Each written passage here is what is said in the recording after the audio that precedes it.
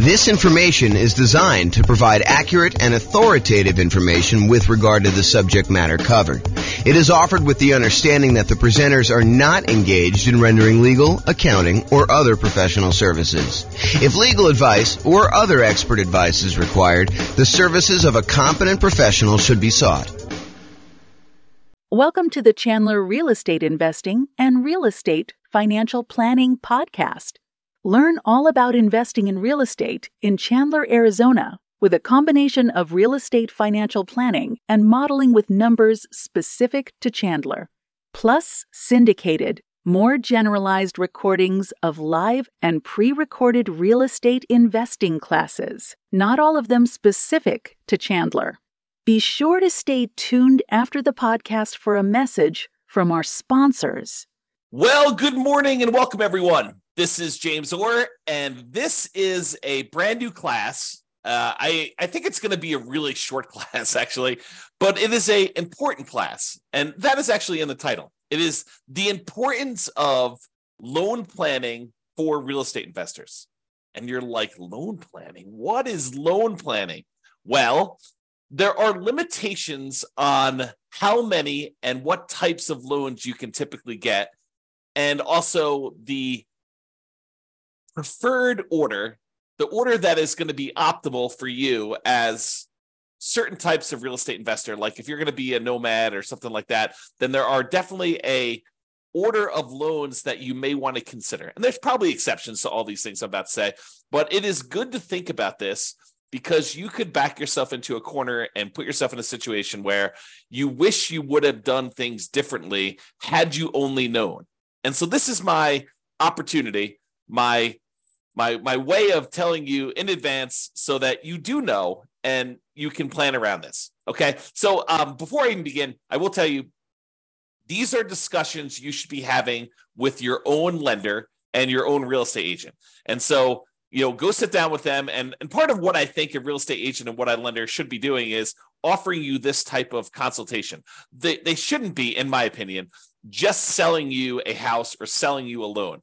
They should be helping you plan, helping you kind of like formulate a plan and make sure that you avoid making mistakes down the road. It's not just about getting this deal done. It's about getting to your ultimate goal of being financially independent with real estate, if that is your goal.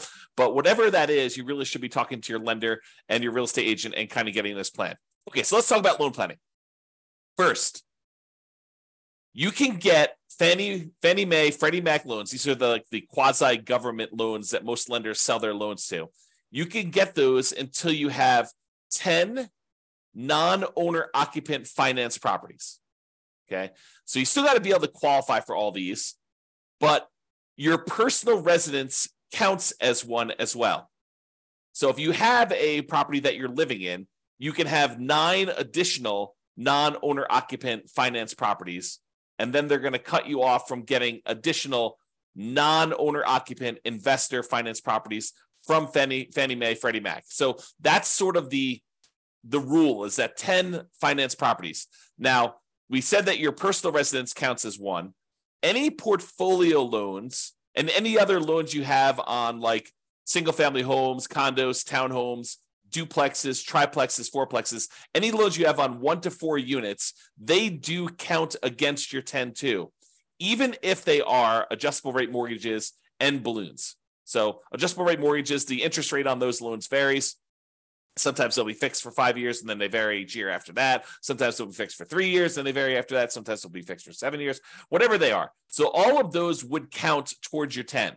And any balloons. Balloon is like you have a loan and maybe the payments are based on it lasting for 30 years, but there is a balloon at 10 years, which means that you need to either refinance or sell the property or pay off the loan at the 10-year point in order to be able to continue with that property. Otherwise, the loan is going to be called due and they're going to foreclose if you don't actually pay it. So really those loans, the portfolio loans, any 1 to 4 unit loans, they do count against your 10. So like what if you're buying properties as an owner occupant, like a nomad, moving into the property, living there for at least a year, and then converting those to a rental property and then repeating those properties? And maybe you've done that 5 times so that you have 5 properties and you're about to move into your 6th. Well, all of those would count towards your 10 in total. So realize that all of those loans do count towards your 10. Now, you can get more than 10 if you're buying another owner-occupant property. So let's say you decided you're going to go buy, 10 investment properties. You have a inheritance from mom and dad or your rich uncle, and they actually allow you to go and they give you enough money so that you're allowed to go and buy 10 properties. You've got enough down payments for 10. Are you then, and you get 10 Fannie Mae, Freddie Mac sort of loans where you're putting 20% down, 25% down in order to buy those. Can you go buy an 11th property with some type of Fannie, Freddie, 30-year fixed rate financing type of loan? And the answer is yes, you can, but only if that 11th property is an owner-occupant property. You can buy more than 10, but it has to be an owner-occupant property. So you need to be able to think this through about like how many loans you're going to get and what type of loans you want to get. So if you go and you do, and by the way, it's not just number 11. You can do number 15 as an owner-occupant. There's no limit to the number of owner-occupant loans you can get. And you can convert the previous ones you had to investment properties, but you can't initiate a new loan as a non-owner occupant. You cannot get a new finance property as an investment property beyond loan 10. And that's really what we're talking about. So there's really no hard cap on the number of nomad properties that you can do. Now, you still have to qualify for all these, right? Like you still need to have your debt to income ratio. You still need to have the reserves for that. You still need to be able to qualify with your credit score. But there's no limitation on the number of loans you can get that. So why are we even making such a big deal out of all this stuff? Like I went and I told you that there's this 10 number and like it's important for you to think about, but like what is the big deal? Why are we so concerned about these Fannie Mae, Freddie Mac type loans? Well, one of the reasons we're so concerned about them is they are the 30-year fixed rate loans that you could typically get. If you remember when we talked about all the different loan types we can get, conventional loans and VA loans and USDA loans and, the portfolio loans and commercial loans, if you remember, really the concern about a lot of these other bonus loan products that we have, the portfolio loans and commercial loans and all that other stuff, is that they're not usually 30-year fixed rate financing. And so if you are concerned, as I think you should be, at least a little bit concerned about some type of interest rate risk, having these rental properties that all have variable rate loans on them or adjustable rate mortgages on them, are you concerned about rates going up? It's possible rates can go up. Look at what happened in the last year. And if you think, 7%, well, that's really, really high. We're never going to go above that. Well, I think I did some math. This is probably a year ago now at this point. I made a whole new tool for you to be able to put in what the current interest rate is. And then I tell you what percentage of the time interest rates have historically been above that. And right now, I think at like 7%, interest rates have been above that like 50% of the time or more. So realize that we can go a lot higher than where we are today. And if you're getting these adjustable rate mortgages, then you have some type of at least potential interest rate risk.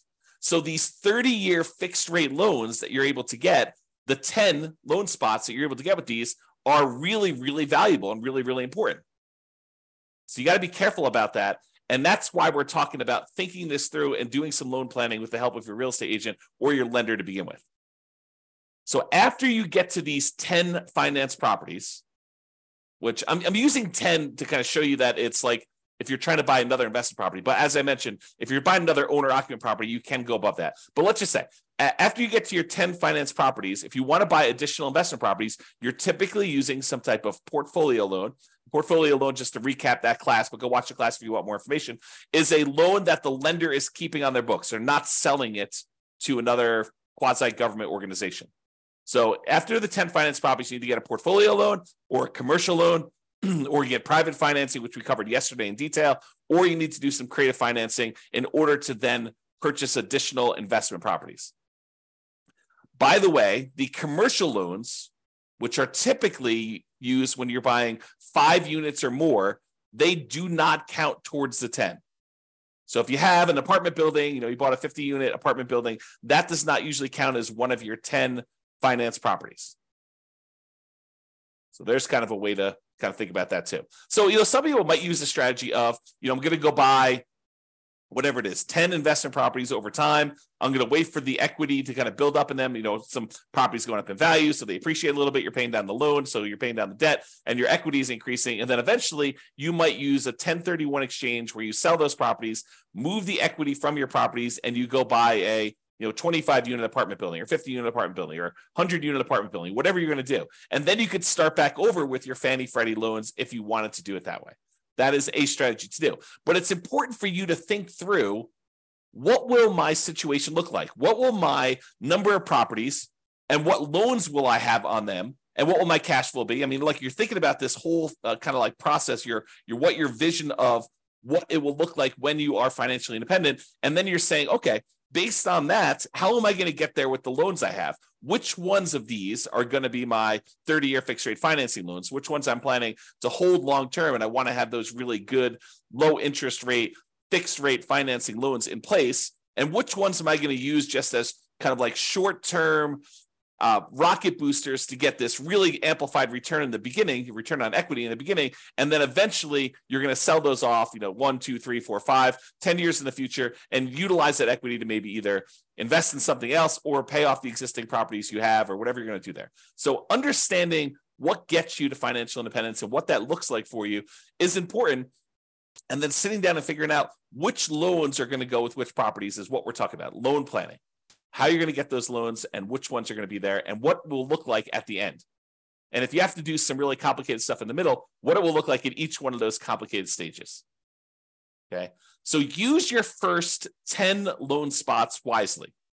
These are the 30-year fixed rate loans with low interest rates and typically high mortgage balances, especially if you're doing some type of like nothing down nomad/house hacking strategy, or low down nomad versus house hacking type strategy, where you're basically buying properties with 3% down, 3.5% down, 5% down, or nothing down if you're doing USDA or VA for the first couple ones. So make sure you think through these ones, because they're typically the really high mortgage balance ones, and they typically have relatively low interest rates compared to the other loan products you can get, and they're fixed rate financing. So have a good loan plan and think that through.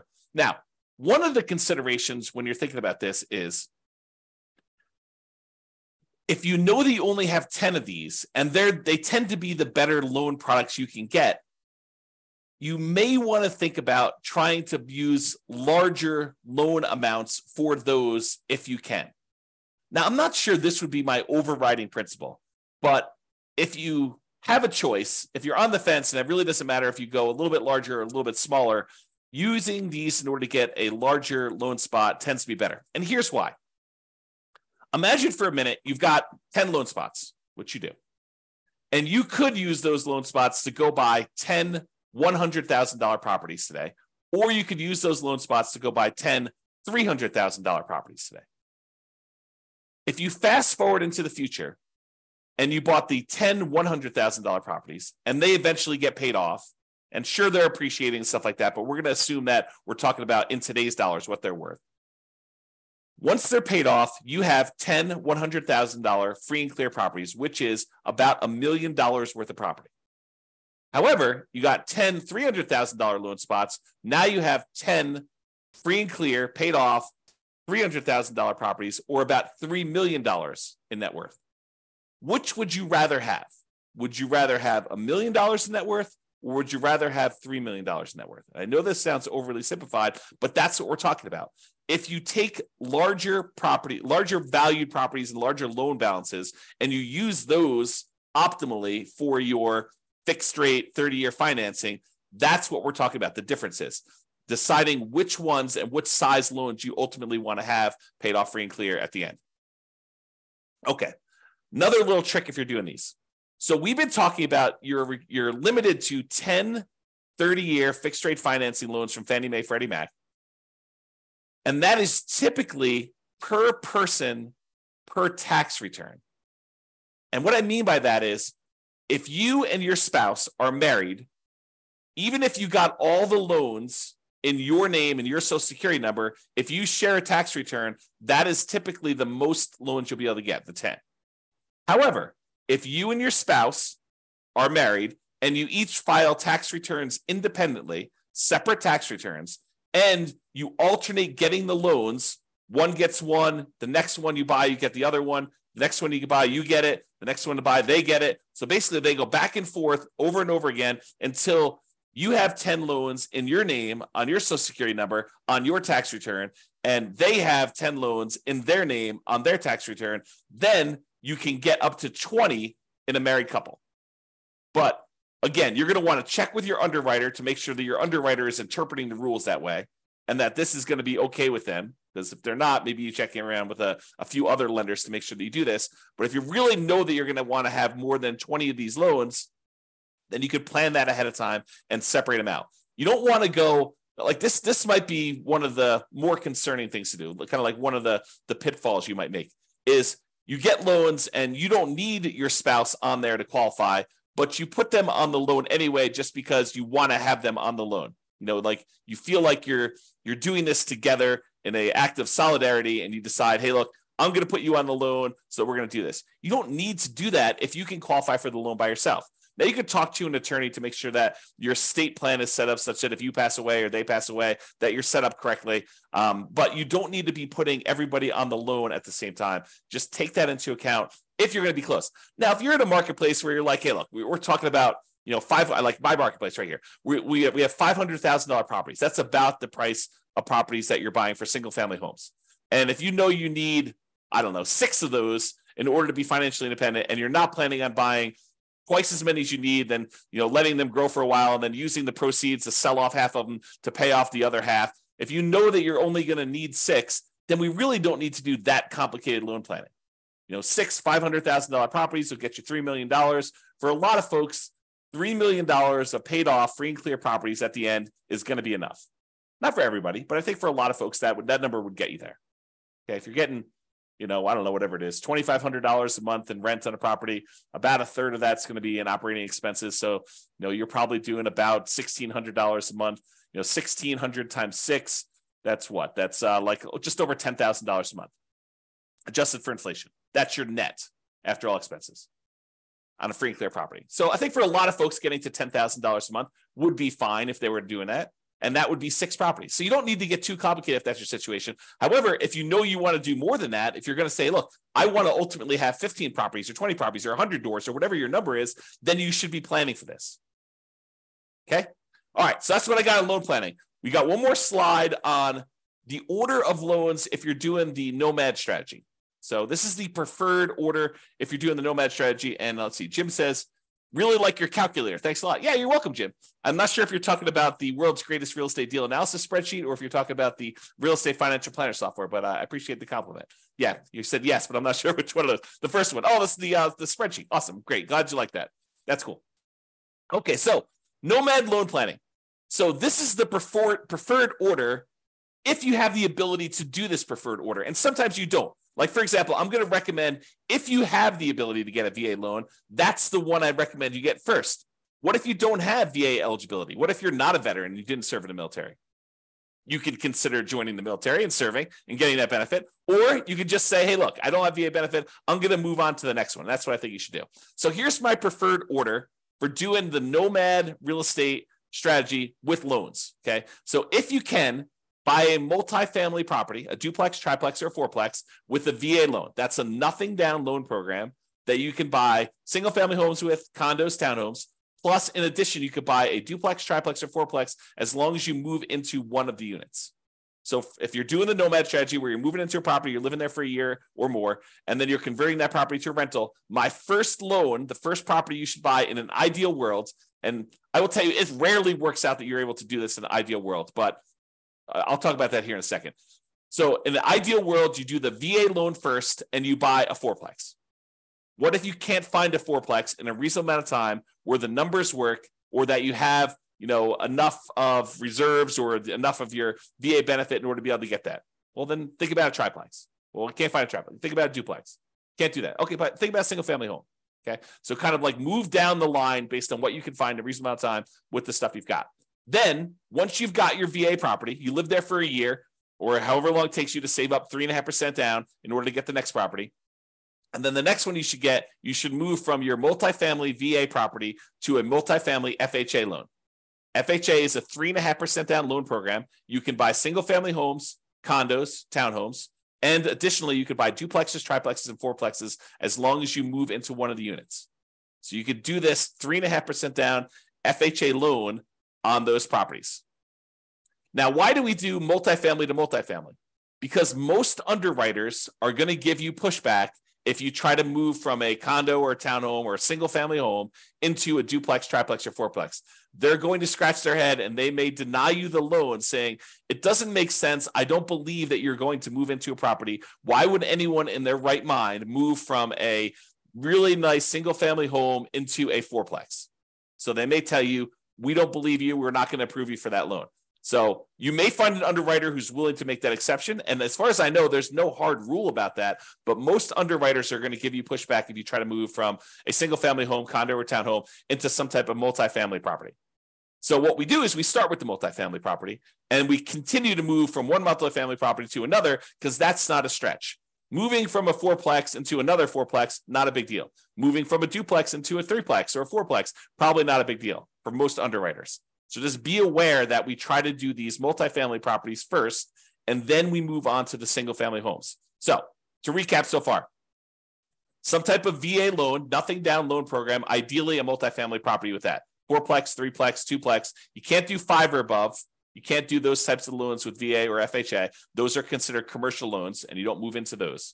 But for the fourplex, triplex, or duplex, you can do those. If you have to do a single family home, condo, or townhome, then do what you have to do. But if you can, we probably prefer a duplex, triplex, or fourplex. This is part of that loan planning, getting the big loans up front for these long-term fixed rate financing, right? So multifamily VA first, duplex, triplex, fourplex, then do a multifamily FHA next, duplex, triplex, fourplex ideally. If you have to do single family home, condo, or townhome, do that. Then after we get through those, then we move on to conventional financing, or in some really rare exceptions, if you've lived in the FHA loan long enough or the property values have gone up fast enough, sometimes you can refinance the FHA loan into a conventional loan, then do another FHA loan as well. So sometimes you can only usually have one FHA loan at a time. So sometimes when you have enough equity, you get 20% of equity, maybe you bought it at a big discount or some combination, you bought it at a discount, property values have gone up, you paid down on the loan, and now you're looking at 20% of equity in that property or 25% of equity in that property. You might be able to refinance out into a conventional loan. Then you freed up your FHA loan spot again, and you could repeat the process and buy another property with FHA. It's unusual to be able to do that. And similarly, I didn't mention this, but I probably should have. Similarly, the VA loan is not limited to one loan. It's limited to a certain dollar amount. So you have a certain dollar amount of benefit. And so if you're under that benefit that you could use, sometimes you could use that benefit again and buy a second property with the VA loan as long as your benefit there. Go talk to your lender to find out what the benefit amount is and how that works in your local marketplace. They'll explain it to you. Okay.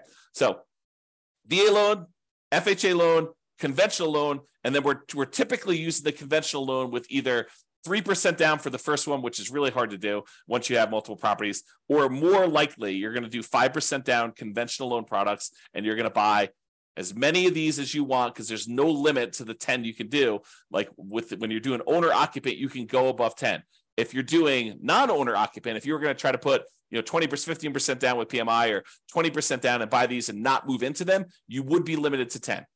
And the FHA and the VA loans that you already have would count toward those 10. Okay. So that's why we do it in that order. Now, owner occupant financing, what we've been talking about, moving into properties, you must move in. Now, there are some people that are going to listen to this. And they're going to be like, James, I'm going to improve on your nomad strategy. I'm going to kind of tweak it a little bit. And what I'm going to do is I'm going to tell them I'm moving in. But then after I close, there's going to be something that happens to me where I'm not going to be able to move in. I changed my mind, or, I decided to get married and I'm moving in with my girlfriend and we're going to share a property then. So I technically am not going to have to move into the property. And that's how I'm going to speed it up. I'm basically I'm going to tell them I'm getting an owner occupant property. I'm going to get an owner occupant loan, but then I'm going to either move in for a really short period of time, like a week, or I'm not going to move in at all. And I'm going to sort of trick the system because I know that I could do this. What you're talking about doing, it's called loan fraud, and you can go to prison for it, okay? It's occupancy fraud. It's a type of loan fraud, and yes, lenders do check. When I teach this class, and I talk about this live with other people, we have a lot of people in the room that are doing the nomad strategy where they're moving into properties. So I do a poll of the room. I'm like, okay, let's see. So of the people here that have done this nomad strategy where they've got an owner-occupant loan, they moved into the property, and they're living there for the first year, how many have had a lender come and check to make sure that you're living in the property? And like half the room's hands go up. Yep, they do check. So if you think you're going to sort of pull a fast one on the lender, first of all, why would you do that? You've got a partner in a lender who's going to loan you, 95%, or 96.5% if you're doing an FHA loan, or 100% if you're doing a VA loan. You've got a partner who's willing to loan you literally millions of dollars to do this strategy to help you become like financially independent and rich. And what you want to do, your first instinct is, let's screw them over. What are you thinking? You've got a partner who's willing to give you these 95% of the money in order to do these deals, or in some cases 100% of the money to do these deals, and your instinct is, let's screw my partner over? That's horrible. So don't do that. Follow the rules, do it right, and just be successful doing it. Okay? So, off my soapbox. That is what we typically recommend for loan planning. I'm going to do the conclusion here. I've got a few people on live. Doing a conclusion here. If you've got questions about this particular topic, loan planning, or the order you do loans for the nomad strategy, go ahead and queue those up in the chat, and I'm happy to answer those. But in conclusion, planning your loans can help you avoid unexpected limiting surprises later. You don't want to get to the point where you're doing your process and that you want to do 14 of these things, and then you didn't realize that you're only going to be able to do 10 conventional fixed rate financing loans.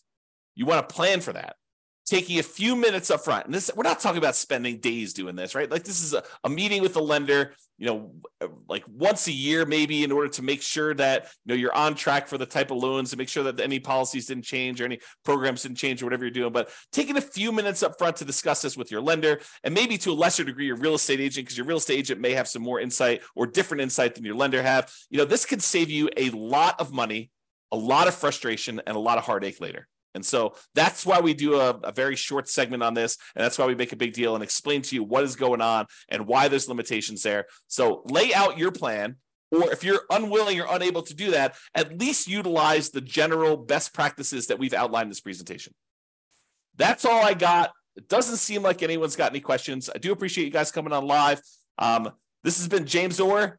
Have a great day, everybody. Bye-bye for now. With home prices up, mortgage interest rates up, and rents up, but not quite enough to counteract the higher prices and interest rates, cash flow on rental properties in Chandler is harder than ever.